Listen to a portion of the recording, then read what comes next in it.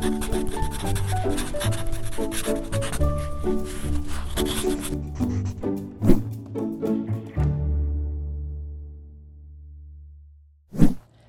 I'm Sarah Fry. Welcome to PaTTANpod. Computer science education can deepen learning in other subject areas. It promotes creativity, collaboration, and critical thinking, and it equips students with knowledge and skills to pursue a wide range of career pathways. CS education has expanded rapidly in Pennsylvania and remains a priority today. Joining us today to discuss the critical need to increase and diversify student engagement in computer science is a very special guest. I'm pleased to welcome Nicole Jackson. Nicole is a nationally recognized leader and mentor in CS and STEM. Nicole, thank you for joining us. Thank you. To begin, could you walk us through a little bit about your journey in computer science and STEM? Sure. I would say it's what a person would call a non-traditional path. Actually, I had zero interest in STEM. I had zero interest in computer science growing up. I was a poet and a cellist, and there came a point where I remember distinctly my mother trying to convince me that I had an innate skill that was highly logical, primarily because I was very argumentative. I was very good at pointing out every logical flaw in every single thing that she said or that my father said or that any adult said. And she told me that instead of being resistant, I should probably pursue something where I could use that as a skill set. But I wasn't really interested in it, to be totally honest with you. It wasn't until about middle and high school that I really began to excel. I had been in gifted and talented programs, but I had tried to apply as much of myself as possible to the arts. Probably because I'm from East Orange, New Jersey. That's like where Whitney Houston's from and where Queen Latifah's from. And so there's this juxtaposition, right, where we have an environment that's highly creative, and then we have this thing where like the most we had worked with computers was on the Oregon Trail. I didn't really care. It was like the very beginning of it. I didn't care about anything they were doing. But in middle school and high school specifically, I excelled in STEM courses, but I actually didn't really care. By the time I was in high school, I had done well in biology, I had done well in chemistry, but I don't even think I went to class in high school. I'm going to be very transparent with my level of interest. That was when I made decisions to cut class. That was when I made the decision not to attend because I cared more about going to music or going to an art class or going to a writing class.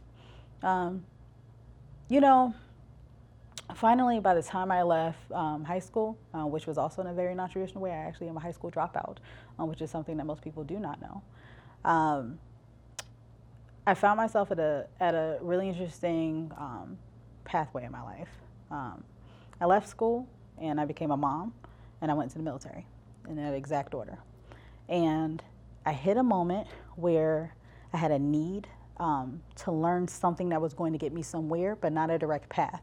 I understood problems, I understood things that could exist, but I also was very much dedicated to this idea of being in the arts, but that looked like it was getting away from me because I was a mom now, and because life was very real. And so right after joining the military, I decided to go to college. And I knew one thing. I was looking at the jobs that existed in the world. I was looking at the degree that I did not have. And so I got a degree, and I went to a job interview for something that had nothing to do with STEM, but just happened to be in STEM. I had interviewed for an office manager position, which is a running joke, I promise you, because if anyone ever knew me, I was a military police officer. There's no part of me that should ever exist or work in an office, none. I'm not hospitable in that way at all. But it just happened to be with a CEO, with a small business owner of something called a prescription drug monitoring program. And this gentleman, asked me, why are you here interviewing? And I said, well, I need a job, first thing. The economy is horrible. You're hiring, and I need a job. I have a child to take care of. And he said, okay, well, let me tell you a bit about what we do. And he told me about a prescription drug monitoring program, what it is. I would give it at a very high level. It is a tracking program for Schedule 1 through 4 medications. Most people don't know your medications are on the schedule. They are. It specifically tracks Schedule 3 and 4, which are medications that have to be prescribed by a physician and have a tendency to create either addiction or some other mechanism of impact in a person's life. And I actually started arguing with him about his program. I asked them questions about, how effective could it truly be? This is before the opioid crisis. This is when people began to really track them. What the difference between interstate and intrastate tracking was. That's because I had been a military police officer and understand how different mechanisms work and systems and how illicit activity can transpire. And I poked a lot of holes in the system that he had built. He called me 3 days later and said, hey, I'm not hiring you as an office manager. I think that you would be horrible at it, just so you know. I think you're right. He's like, your personality is not what you think it is. He was like, but I do think that there's potential for you as a business systems analyst, and would like to see you in my office next week if you'd like to talk about it. And that was my first foray into technology. I had to learn a lot very quickly. And so it's an interesting path, right? Path number one is I was an artist and a creative. Path number two is how do we apply that artistic ability and creativity to technology? Well, at the time, he had maybe about 7 or 8 states under his belt. It was a national program. By the time I left 2 years later, we had 30. And that was because I rewrote how not only his system worked and how it should work based on inter and intrastate activity, but I also reimagined how he responded to RFPs, requests for proposals. And in that process, I was able to work alongside the engineers, and I picked up all kinds of skill sets like SQL. I learned how to query databases, and I learned how to write requirements, and I had to learn databases in general. How do they work? How do they not work? And that led to an entire career in understanding systems, understanding databases, understanding and learning how to data model, understanding technical architecture, understanding cloud architecture, understanding how enterprise data warehouses work to scale systems, and its entire career in health IT. And all of that was based on being able to apply the things that I knew to something that I could do to solve a problem. And I think that's the cleanest journey, cleanest way to describe that journey. Well, personally, I think you're missing out on kind of this stage of your journey, because you are now a nationally recognized mentor. You're working with nonprofits and students at HBCUs. How do we see our, how do you, let's put the value on your path, how do you see that leap of those moments to bring you today? Yeah, so the best way to describe it, my very next job after that one was in a startup. And every single startup I went to, people were very mature in their careers. Like, I got to learn literally from some of the smartest people in the country. The second organization I worked for was with a data model built out of the Ohio State University. And in working in that data model, I was able to understand how national healthcare programs worked. And I was able to work with these national experts. Some of the best data scientists in the world worked on that team. And so very mature people who were able to just kind of open up and say, what do you want to learn? And I was able to navigate the entire organization and say, okay, I'm going to learn how to actually do data modeling with data modeling tools. Okay, now I'm going to learn the ETL process, how we extract, transfer, and load data, and what systems and tools do that. And I'm now going to learn how to run an entire organization. So at one point, in the startup world, you get a lot of exposure very quickly. So I was able to pick up skill sets, and I learned how to quite literally release code and how to manage teams through releasing code, and then how to build a product from what we call 0 to 1 in space. But it's an interesting path. So it took me from that space into San Francisco at one point, where I worked in a leading startup there, OneLogin. And I was their release engineer working with literally the best-in-class software engineers in San Francisco. And from there, I ended up in Edinburgh, Scotland. And I ended up taking a look at people's products and saying, how do I scale this product? Can it scale? Why would it scale? I got to learn macroeconomics and how we apply deep thought into that space. And by the time I made it back to Columbus, I got my first software engineer leadership role, right? I was a director of software and technology, and I was working with another startup group, and I ended up with this mobile application team as their director of product development. And this was a completely different environment because the startup could not afford best-in-class software engineers. So this is where the friction came. Everyone I worked with before was best in class until I got to this point where I had really smart engineers, but there were like 4 of them instead of like 30 of them. And we had to develop an internship program because we had to figure out a different way to scale. And that was picking talent from Ohio State and the University of Michigan and Michigan State and Johns Hopkins and all over the country who would be willing to come into this space and to work alongside us to scale and to grow and to learn.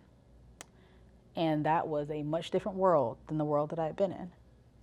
So we had 4 or 5 really good engineers, but we had to start really looking at talent in the college setting.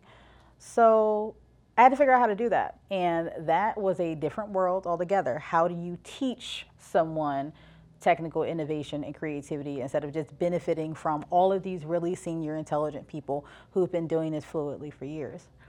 So we had a really robust internship program. And I realized, in the process, I was thinking about going to get a master's degree. I didn't know what I was going to do. And I looked at, information systems programs at Ohio State and everywhere else. And I said, I don't think that's the problem that I'm actually dealing with right now. I think I might be actually dealing with an issue of learning, because I had students who would come in and they wanted so badly for the answer to be A, B, C, or D. But in the technical innovation space, we create the answer. It is not transparent, especially in healthcare. It's never transparent. And so we would bring our team members in. I started noticing a pattern. It normally took roughly about 12 to 15 months for a student to reimagine how they understood what they had learned in the computer science program when they were innovating with us. And that's because we would adopt and lead into the bleeding edge or leading edge of technology to say, how do we pick a new piece of technology up into a mobile space? How do we transform the experience of a patient in a hospital setting? How do we create solutions for hospitals and individuals? And it was a very different mindset. So I started looking at programs. I found the Creativity and Innovation program at Drexel University. And my very first 2 classes, I got a F in both classes, because when I opened up the textbook, there was a brain. And I was trying to figure out what a brain had to do with gifted and talented people and creativity and innovation. Mental models can be a blocker. I came in with a mindset that I was going to learn one thing or do one thing. And when I began to look at the program and when I began to read the textbooks, it was something totally different. So after feeling like a total failure, I said, okay, you know what? I have a career. It's fine. I remember at a very specific point, there was a piece of software we were delivering for, of all people, Penn State, true story. We used to build their mobile platform for their HIV and AIDS program. And we had a lot of drop off at a couple specific pages. And I couldn't figure out why people were dropping off at those specific pages in this mobile application. I literally couldn't figure it out.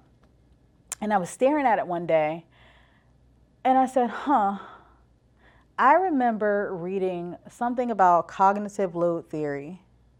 Where did I read that? I read it in one of those textbooks. I just got an F in. Okay.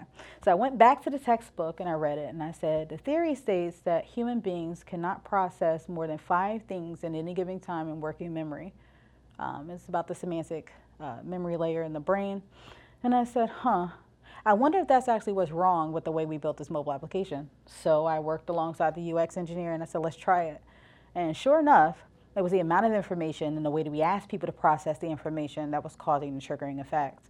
We did some A/B testing, we release it. All of a sudden, we're getting a better response with our applications. So I went back and I kept reading that textbook. And every single time I read something in this textbook and I applied it in real time to how I was building software, I started to notice a better outcome and how I was quite literally developing products.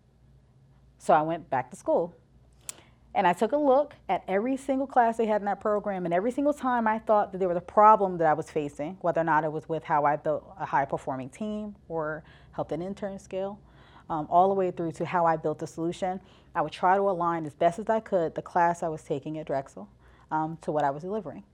And that's when I figured out the rhythm of technical creativity. It's about the application of what we're trying to build, the right information at the right time in the right way, and that's how I started mentoring.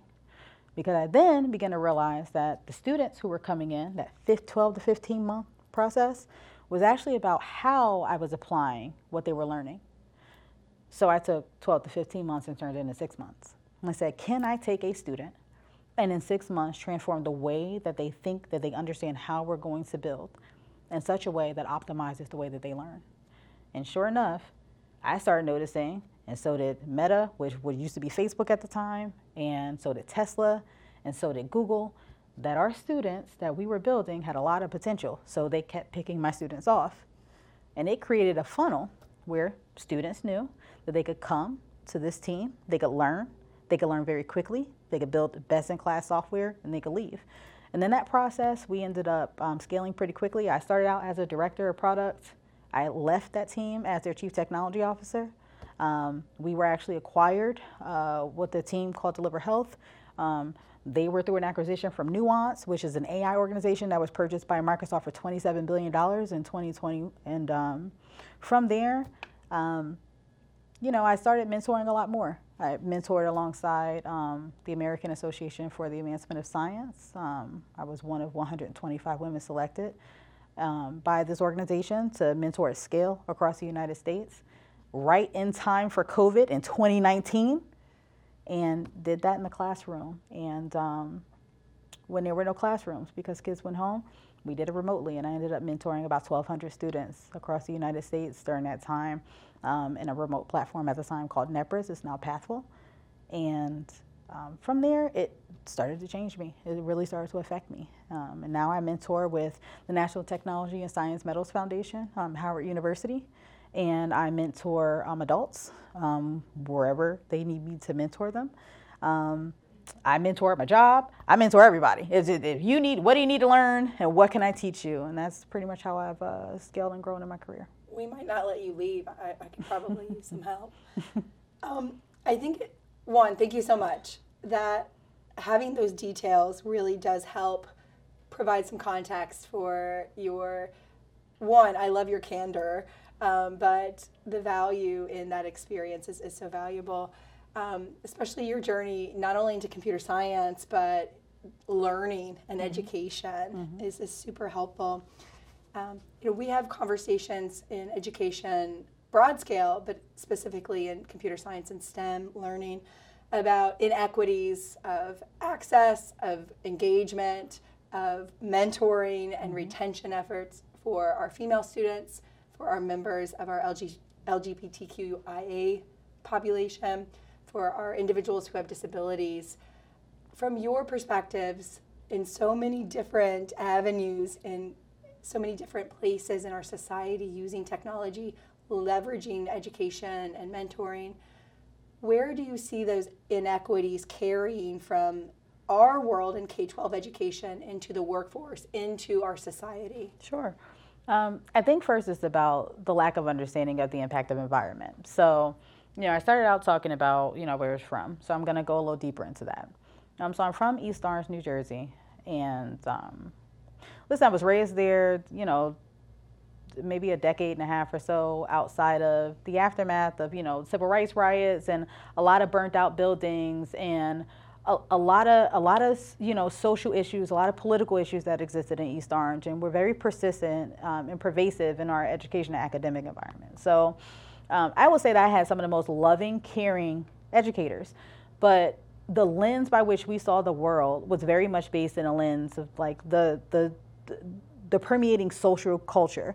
And that's in the arts and in music and so on and so forth. So it should shock no one that myself or anyone else in East Orange growing up as a kid, we were deeply impacted by the way that we made music. We were deeply impacted by about poetry and arts, but there was very little conversation in the environment about technology. There was very little conversation in the environment about innovation, about those things, because that's not the way we saw ourselves in the world. So when I look at today and I think about my experience in East Orange, these are the benefits that existed from living there, and then these are some of the things that could have been improved. First of all, I was around some of the most creative people ever. People who could create from something from absolutely nothing, because we had nothing. There was nothing there. But the shortfalls were very real, right? I'm a 80s and 90s kid growing up, so every single thing everyone hears about the crack cocaine epidemic, all that stuff, in my entire background with, even my family members. I have not hidden or made any secret of the fact that my father became addicted to drugs when I was a little girl.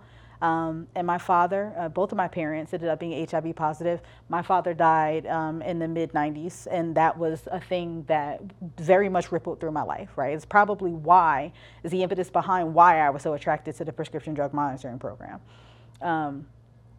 My mother, brilliant woman. She's alive today, just so everyone knows. She's alive today. She actually lives with me.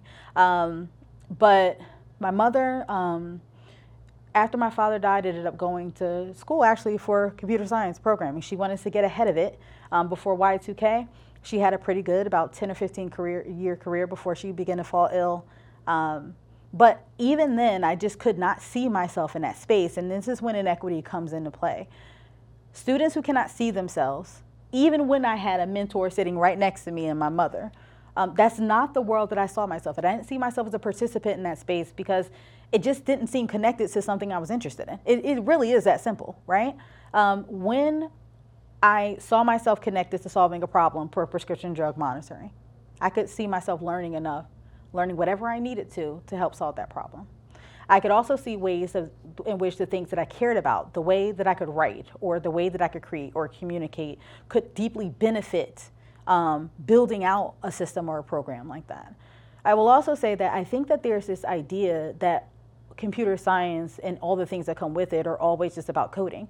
I will challenge everyone to say that based on where AI is going, we should probably just remove that from our thought today, because I literally have teams right now that are using GitHub Copilot and other tools and other solutions to significantly upskill and scale how developing and coding is done. And if we can begin to transform and inspire by simply connecting people to problems, by allowing them to have every single lens by which they show up as human beings show up in the software space, we'd be better for it. I can tell you the 1,000,001 times that I've seen horrible, horrible software that was not built from the lens of equity. I can tell you the many times where I've seen a horrible user experience, and I'll give you a very interesting story that'll bring this to light. I went with a team of people. They said, hey, we'd like for you to put eyes on a design we've built for a solution we'd like to take to market. Here's the problem statement. There is a zip code that is in Columbus, Ohio. And that zip code actually has higher infant mortality rates in some sub-Saharan African nations. And they said, we want to figure out how to build a mobile application to solve this problem. And they put up this gorgeous design. I mean, the design was beautiful, except the zip codes that I'm talking about, when I drive by that area, the phones that those individuals will have would not be the latest and greatest iOS design that they had put forth. And I said, so who is it built for then? What phone are they going to have where they can use this device? And why do you assume that the solution is a piece of technology to begin with? Are we sure that that's what the problem statement is to begin with? The people who were in that room were well-intended. They had never driven by the zip code. They had never driven by. They would have noticed immediately if they saw the billboards, that the billboards that they saw were Cricket. And when you go on a Cricket's website at that time, they surely didn't have the latest iPhone available to those users. And so when you imagine yourself from the lens of the individuals who you're trying to impact, when you use empathy first, you begin to see the world at a different lens. One of the things that computer science is greatly suffering from today is just a deep lack of empathy. A deep lack of understanding that people continue to build solutions for individuals from the way that they see the world and not the way that those individuals see the world. And when we think about why we can't entice students or get students involved to want to do any of the things, it's what problems are you solving that they care about? There's plenty of them. We just keep proliferating problems every day. You'll see this happen with AI. Every single person, who's upset about what's happening with AI could equally say, we have a deep need for ethicists, and we have a deep need for more equity in data science. And we have a deep need for more data engineers who are more equitable, who are thinking about the data that we're ingesting and how that data is going to deeply impact the way that we show up in the world with all the solutions we're putting. And so all I keep saying is there's a whole litany of students that are out there, a whole army of students that we could bring forth and bring into this conversation if they understood that there was a problem to be solved to begin with.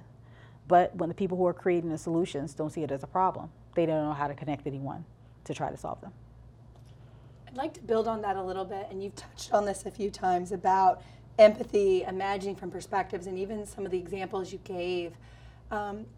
Thinking about imagining from people's perspectives and being empathetic, why is intersectionality critical in that work, and how would you address that to those individuals who maybe are creating solutions for the wrong problems or going about it in a way that isn't completely empathetic? Sure.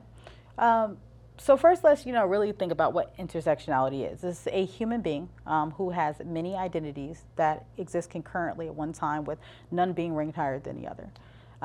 Yesterday, I made a post on LinkedIn, and I said, happy birthday, Army. It's equally a part of my identity as a veteran, as it is June 1st being Pride Month, as it is me being Black, as is all of those other things, right? I am a Black, gay, female veteran. All those things are true. And so when we think about building solutions, from which lens are we building the solution from? And have we considered all of the other ways that which people show up in the world, from the many, many ways that they do show up in the world daily, from things that are seen and unseen? When we think about all the problems that we have in the world today, one of the biggest gaps that we've had is we simply just haven't had enough people in the room for the conversation to begin with. So empathy is really a part of first having humility. Who are we missing and why? Who should be here and why? Why are we making assumptions that we shouldn't? What are our blind spots? Half the time, I don't even think people know that they have them, right? And so until you start to engage with other people, you really do miss out on these really interesting opportunities to co-create solutions together that are made for everyone in every part of a conversation. And also this idea that maybe you're not the right one to make the solution to begin with. And that's an opportunity for other people to innovate and create based on their lens and their role, because maybe that's not a role that should be played by anyone else but those individuals who are trying to solve problems for themselves.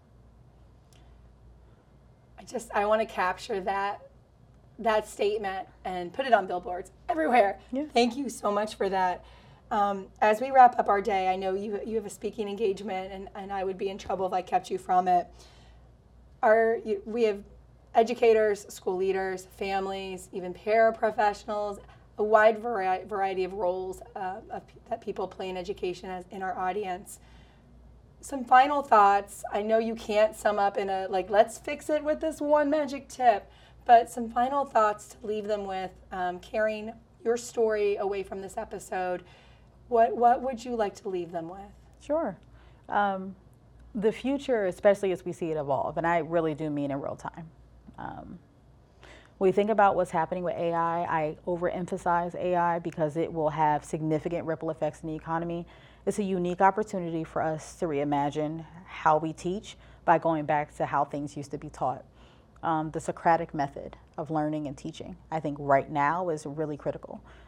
It's about the problem. It's about the conversation. It's about ensuring that people have a broader lens of all the inputs that might exist, and then understanding that the output may be many. It's not about the right answer in the test. It's not going to be A, B, C, or D. It's instead going to be a series of statements that are going to help us really reimagine how we're solving problems. And that requires us to step away from, a really measured approach of just giving people information and ensuring that they understand an answer, into moving towards a deeper lens into the problems that we have to begin with. I can guarantee you that in an infancy that we are at in AI right now, the proliferation of the problems that we will create will be as vast as the solutions that we build. And that's always an opportunity for people from all different lenses, from the arts to reimagine how user experience works with search. I'm currently playing with Google's new search. I would implore anyone else who can sign up for any of Google's labs to play with them. They are changing the way we consume information. It's changing the way we understand it. And as a result, it's going to be about our students really asking questions, really thinking very deeply about how many, many different things can exist, how we join questions together, how we decouple questions to, nest deeply and more deeply into context. And for all of our educators out there, the more we do that, the better equipped they're going to be for what's coming in the future. Thank you again, Nicole, for your time today. We could spend hours and we could go into so many different discussions. I'd like to just highlight a few resources in our show notes from the patent initiatives on equity, computer science, and STEM, and the Department of Education's culturally responsive education framework is also available in our show notes. Again, thank you, Nicole. Also, I have to say thank you to our producer of the day, John Ragsdale, and to our audience. Please come back and join us for another episode on PaTTANpod very soon.